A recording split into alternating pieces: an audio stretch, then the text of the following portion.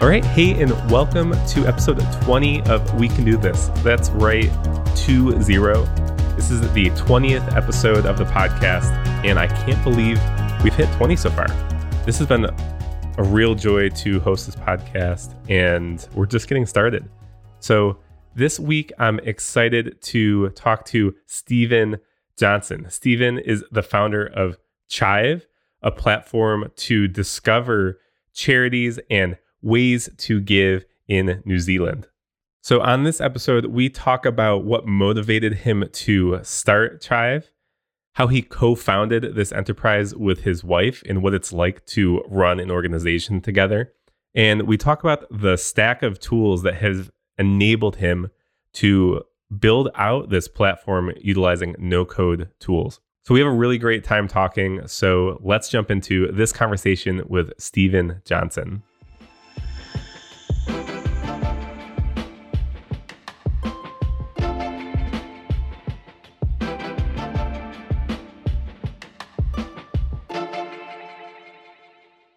Hey, welcome to the podcast. Today I'm here with Steven Johnson. Steven is the founder of Chive, a platform to find charities in New Zealand built entirely on no-code. Steven is a no-code builder interested in exploring how these tools can be used for philanthropy and social impact. Prior to Chive, Steven worked international development for Oxfam and the British Council based in the UK. Steven, welcome to the podcast. Hey, Sean, thanks for having us and grateful for the community you're bringing together with this pod.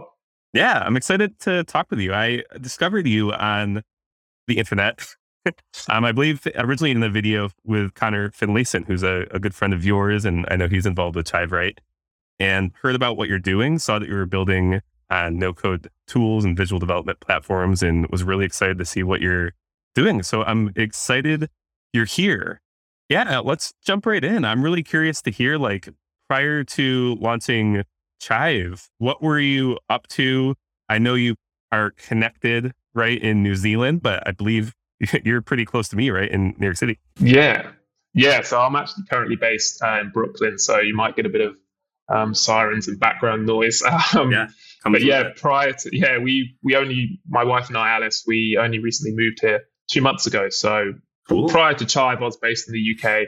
As you said, I was working in international development. I studied politics. So all my work has been or at least personally, I've thought, how can I do the most good with the time I have through my work? And so that took me into, working for Oxfam. I wrote proposals for them and to help them win funding. And then with the British Council, I worked with social enterprises all across the world. And that took me some great places, and actually met my wife through that work as well. So that was my background before going into Chive, and I had no experience of no code. I'd worked with social entrepreneurs and impactful businesses, but never seen these tools in action in that space. Mm-hmm. Yeah, what was it that originally kind of turned you on to no code then?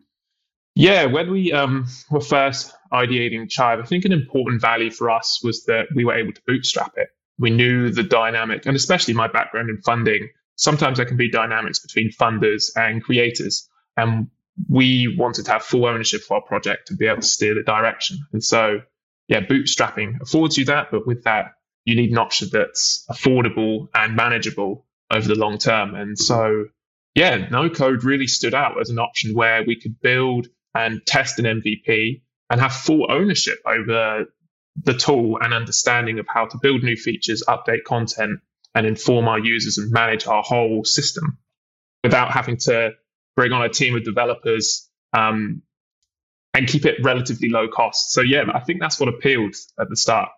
Yeah. Oh, that's awesome. And I think there's probably a lot more people like you who are, when they're starting something, they want to retain this ownership. And also, if they're aspiring to do something that is conscious, ethical, really being able to make those decisions without the outside capital or investment is really desirable for people. So that's really cool to hear. That's kind of how you stumbled into it, is how do I make this my own? So tell us about how you and your wife, Alice, correct? Yeah. How did this idea of Chive originally stir up with it between you two? Yeah, I have to give full credit to Alice because she initiated this idea and she's a great initiator. Maybe 3 or 4 years ago, Alice had seen that they're in New Zealand. New Zealand has one of the highest proportion of charities to people in any country in the world. So there's 5 million people, and there's just under 28,000 charities for those people. And a lot of them are very difficult to find online. A lot of them have limited digital presence, and that's due to a variety of reasons, from lack of funding to skills that are available. Yeah, there's a whole pool of reasons why it's difficult to increase your presence. And when you've got 28,000 charities competing for space, yeah, it's challenging for them to be found online. And as at the moment, digital giving is increasing, but the diversity of those charities is decreasing. So if you type in environmental charity or poverty charity or any of the things that you care about, you will often find the same results coming up if you use Google, for example. So that was the opportunity. And yeah, Alice initiated this with a project called the Good Portal, and it basically took an open API of all the charities in New Zealand and converted it to make it a bit more accessible. And that was a great start. And yeah, then COVID, a few years later, unfortunately, COVID happened. We were both in the UK, and I decided to pack up my life and move to New Zealand with Alice, and got out of the UK. And that was quite a pretty crazy experience at the time. And we both found ourselves in Aotearoa, New Zealand. And Alice said, I've got this project. I'd quit my job, so I had some time. And she was like, I'd like to have a look at it and see where we can go with it. And that's how it started to develop from just a simple landing page to a more advanced product and experience. So yeah, that was the initiator. And I think just another thing is that there's two sides of the platform, right? That on the one hand, we have charities looking to boost their presence, but I think more importantly now, it's for us more about empowering people to feel ownership over their giving strategy and how they want to create an impact in the world. We live in a time where we have a climate crisis going on, and there are many different areas of life where social justice is needed, and people want to support, and that's amazing. And it can be confusing to know where is best to support, or where best to put your money or time or resources or skills. So yeah, I think Chive is existing to empower people to feel responsible and engaged with the social change they want to make. And that's a really long-term thing. So that spark's still there. Yeah, that's so good. I love that you're helping empower people to make good decisions when it comes to their own generosity. Because a lot of times when we try to be generous or we try to help, sometimes we either aren't helping in the best way or we might be doing some harm, right? So this education piece and helping really guide people is really, really important.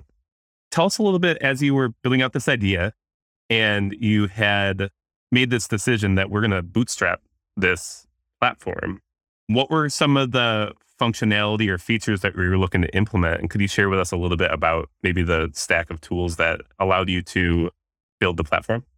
Yeah, sure. I think what was important for us, as you said, Connor's a good friend of ours and he helped us build it at the start. And we went in wanting every feature under the sun, and I think a lot of people who start, platforms, MVPs want that. And yeah, in hindsight, we didn't.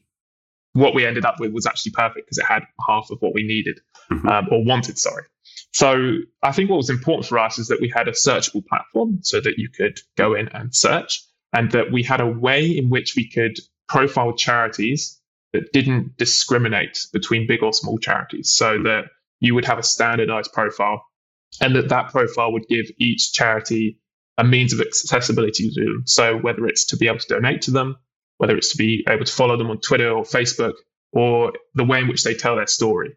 So that was really important. And with that, the CMS management comes in to be crucial to that. One of the things that we were concerned with was there's different charity types, and the language that we use can create the charity in a certain way, right? So one person's education charity is another person's youth charity. So we wanted a way in which charities could self-identify what types of charity they are, so that they could show up for people who've got different interpretations of who that charity is. So yeah, a CMS that's somewhat dynamic. And then on that, as a back end, an easy way to manage and create profiles. So that was the kind of, and the last thing was a membership portal, so that any charity can access Chive for free. And we were running paid plans, and we're planning to phase those out over the next period. But at the time, it was important that we had a membership stack as well. So we built the platform with Airtable as a back end. And then we use Zapier or Zapier as people call it here, and Parabola as the kind of thread. Yeah. And we have Webflow as the front end. And then MemberStack is our memberships. And for the search, I think the tool I always rave about is JetBoost for our search filtering. So yeah, that's our stack that we're working on. Awesome. I'll include some of those links in the show notes for if anyone's curious about some of those tools as you're talking about what you're able to do with them. Very cool. You're kind of sharing this stack of tools, many of which are really fundamental to this kind of two-sided marketplace idea that you've really built out, where you're serving your audience, but you also have the organizations that are featured in your platform able to also access the platform. Really, really cool. Thanks for sharing that with us. As you've built out this platform, and you can go into the platform if you want, or just the general running the startup that you're running with your wife, what were some of the challenges that you've faced, since you've started working on this and as you've been building it out?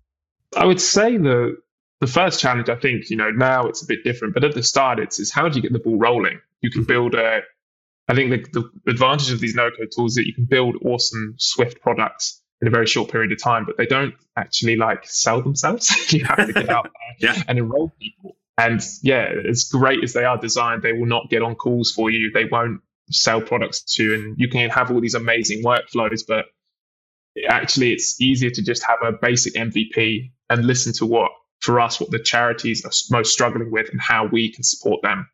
And at first that was quite intimidating. I think the idea of jumping on calls with charity CEOs and trying to sell them something, and especially within the context of the space, you feel like A, imposter syndrome, and B, these are charities. I don't know why they should be giving me money when they could be putting it towards the impact of their cause. But that's just the story. Actually we do support them in an incredible way, and they're all wonderful people. And so that was a real challenge, and we did a lot of work on our mindset to get over that. And I found that the biggest shift for us in terms of a platform that, in the last year, I've spoken to over maybe 150 or so charity CEOs and asking them all the same things, what's your story? What's your biggest problem? And how can we support you to solve that big problem? And that's been a game changer. So that's been a challenge.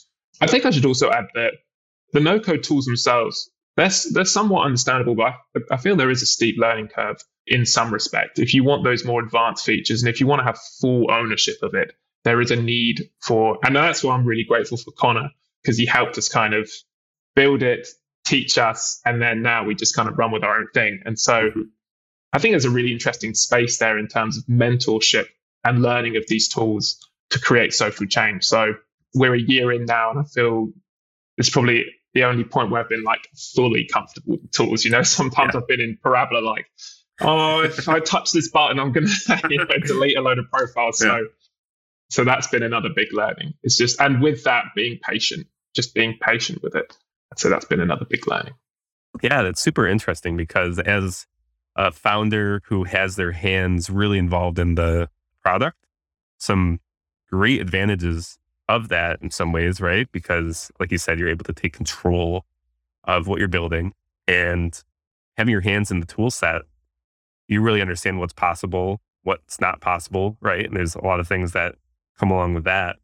But yeah, I imagine if you were not building the product yourself and you had a team of people out doing it, then of course you'd have time, right? You have more time to spend in front of people. So I definitely see how it sounds like you're managing, hey, we have to build this thing, grow it, make sure it's running every day.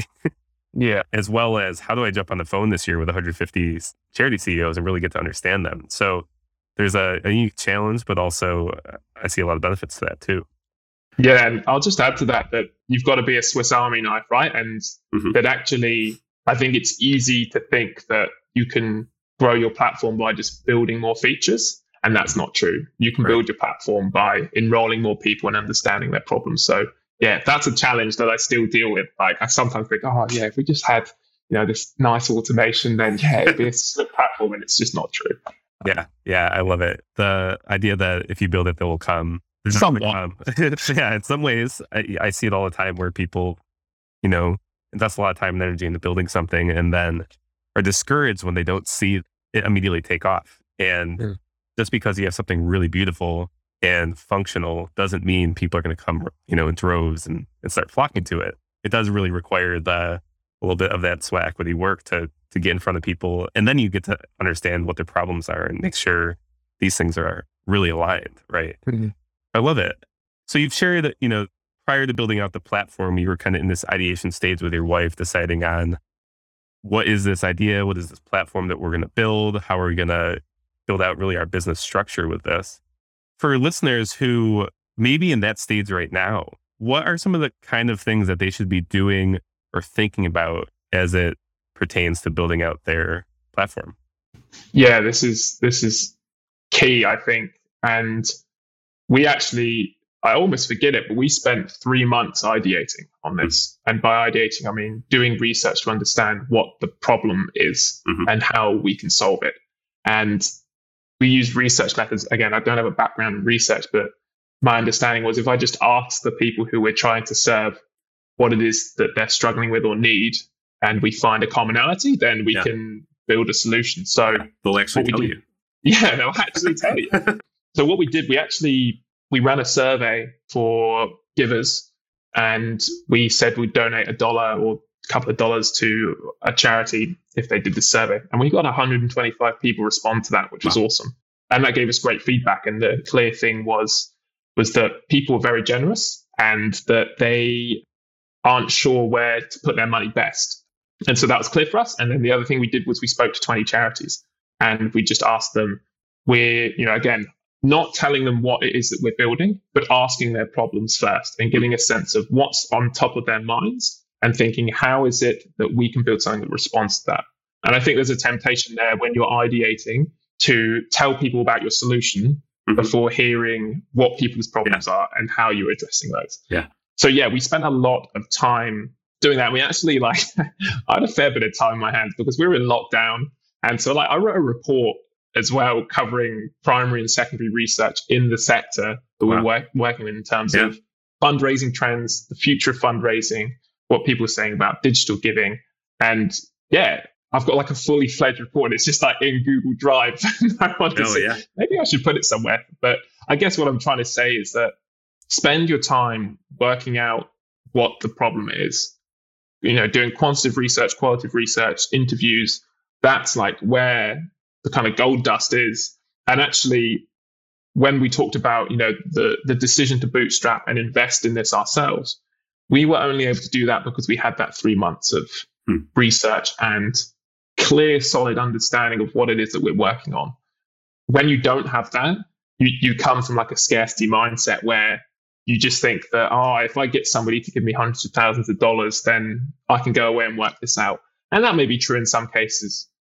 I appreciate the way in which we did it. And there are things that we could have done better. But that's my advice, is that just take the time to do your research before rushing in and building something. And I still battle with that today. I still want to just build stuff. Now that I know the tools even more, I'm just let's just build another thing. Yeah, do the research. Yeah, that's so important. I know probably a lot of us listening to that, it sounds like a really good in theory. Is there any tips maybe you can give us to when you were in that research phase? How did you find 100 people that were willing to talk to you? Or however, I think you said, 20 nonprofit leaders, and you had a certain amount of people of your primary audience. Where did you kind of find those people and know what to ask them? I think for the questionnaire, we were quite lucky because New Zealand's got 2 degrees of separation, right? It's 5 million people. So you just ask a friend of a friend and then they fill it out. So it might be a bit of a different context for your global listeners. I think one tool I found really useful for reaching out to emails is a tool called Hunter. And you can basically just go on somebody's website and find their email. And what we did was we just set up an email flow of being hi, we've got this idea for this platform. We would love to chat to you as a leader in this space. Book a call here. And again, huge fear of rejection comes up. You don't know what they're going to say. You're worried they're going to think you're stupid. And people book calls. People just click the link, and then next thing you know, you're speaking to them. And I think my advice on that as well is have set questions you want to ask. Have set things that you're wanting to find out. Figure it out what it is you want to find out. And then, just start emailing people. And there's a correlation between how many people you email and how many people speak to you. So yeah, and I guess that, I understand why that could be, I was definitely there like that. It was frightening at first. I was like, I really don't know how I feel about speaking to these people. Yeah, I bet. That's really helpful, especially I know on the outset, right? You probably have this level of imposter syndrome too, where you're like, who is going to jump on the phone with me? Things, questions that they actually care about. And I think too, maybe are surprised people like talking about themselves and they like trying to come up with ideas that might be solutions to those problems. Like you said, there's a correlation between the amount of people you reach out and the amount of people that will respond, and you'll probably be surprised, right, with the amount that do. Awesome. Very, very helpful. Personally, I'm curious. I think probably a lot of people in the audience and people who are listening are going to be curious about too, is you're building out Chive with your wife, right? And so I imagine that there's probably some challenges and advantages to that as well too. I know personally, I've thought about working on projects with just friends and close family. And when you're working with family, there's a dynamic, right? And when you're working with friends that you have a strong, maybe personal connection to prior to getting started, and then a working relationship might shake that up a little bit. I'm curious, how has that experience been for you and Alice? And is there anything that you would, any suggestions for when looking for maybe a co-founder or someone to work on a team or project with? What are some things to think about? Yeah, it's a great question. And yeah, Alice, my wife, she's epic. I love working with Alice. And it's obviously not all sunshine and roses. Yeah. I think one thing we found really important is being very honest with how we're feeling about business and how we're feeling. I think we put a big emphasis on being completely vulnerable with each other and saying, this is how we're feeling about the business, or this is my experience with it. So yeah, we do like emotional check-ins, like at the start of the day before we talk about or work on Chive. And actually the times that we've struggled the most on Chive is when we haven't spoke to each other about how it's making us feel. And then what happens is it plays out in the rest of your day. So when you're cooking the dinner or when you're loading the dishwasher, it plays out into those other areas. So I think there's value in creating space for talking about how you feel about what you're working on. And I do see that in a lot of business places, and especially startups, that vulnerability isn't valued or created or modeled in the design process. It's just about how we're going to deliver solutions, who's going to do it and when, as opposed to how are the people who are actually working on this feeling. And so, my advice is that, my experience is that doing that with somebody that you love, that is paramount before anything else. And I think the second thing of that as well is that Alice and I are completely, and this is taken to mindset work, is that Alice and I are completely detached from Chive. Like we don't put our value on how Chive does. And we don't see it as our life's work, that this will be the thing that makes us, like the next Zuckerberg or Larry Page or whoever it is, it's just something that we're contributing, and that if somebody else took this over, it would be just as wonderful. And I think when you work in a family or a relationship, your identity can come quite tightly bound to it, especially if it's a simple example would be a family restaurant, right? And it's got your family's name on it, or you started something like that. That's when it does become your identity. Yeah. So having that separation, I think if you're working in a relationship, I have found really, really empowering. So that's my advice. Probably the last thing is that you need to know what you're not great at. If you're going to work in, and that's again, when you found something, and I think this might be specific or even more nuanced in the no-code space, that you can actually do things alone. And that has its advantages and its disadvantages. And sometimes I'm like, I'll do the marketing, I'll do the social media, I'll build all these new features, I'll prospect clients, yada, yada. And when you're in a relationship and running a business for someone, that doesn't work. You need to have open and honest communication about who's good at what and how you're going to do it. And if you're not enrolling your partner or your family in what they're good at and how they can contribute, it will come to the detriment of your business. So that's another key learning I've had from running this with Alice. Yeah. Awesome. Very, very cool.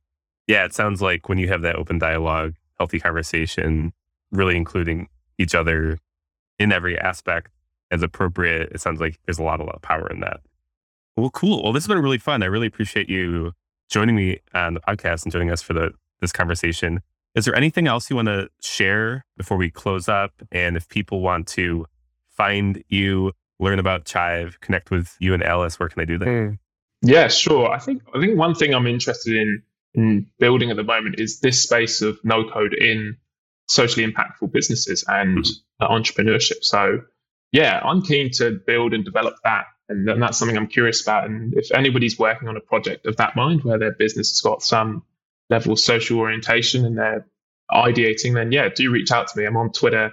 Stephen George J is my at. I was too late to getting a decent tag, so that's where you'll find me. Or just jump onto Chive. It's chivecharities.nz. All of our contact details there, and we're always happy to chat to people about the change they're making and how we can support them. And yeah, if you don't want to talk to me and talk to Alice, do talk to her as well. She's equally as probably more interesting actually. So yeah, do reach out to her as well. You can find her on Chive as well. Just go on About section. Awesome. I love it. I'll definitely include all the links that you just shared so people can jump on, follow you, look at Chive, especially if you're in the sphere of, especially this two-sided marketplace concept or building out a web platform with no-code tools. Just definitely check out Chive's website. It's a really beautiful website. It'll definitely be inspiring if you're need some inspiration. So awesome. Well, hey, thank you so much for joining us for the podcast. It's been great.